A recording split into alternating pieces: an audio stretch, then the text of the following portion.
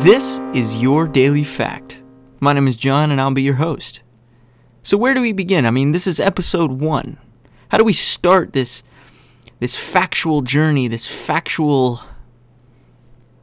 project? I don't know. I don't have a good word for it yet. But where do we begin? I personally thought that we would begin with the end. That we would begin with death.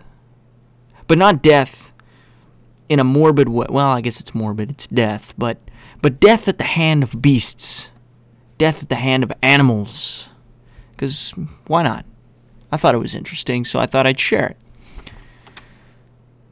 But yeah, death. Death at the hand of animals. You know, you take the common African hippopotamus, which is a large-bodied herbivore that spends most of its time in water. It's fat.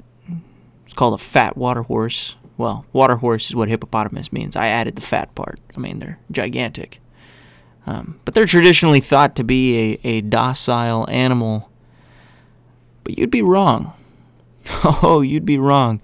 These bad boys can run 30 miles an hour and on average kill, maim, gore, whatever word you want to use, 3,000 people a year, which is a 12-fold increase in comparison to the African lion, which kills a meager 250 people a year. So, yeah, suck it, lions.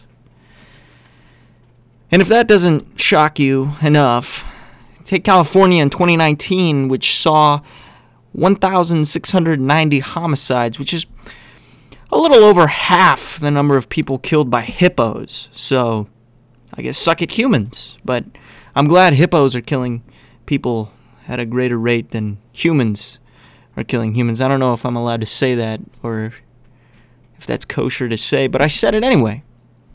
So that's where we begin.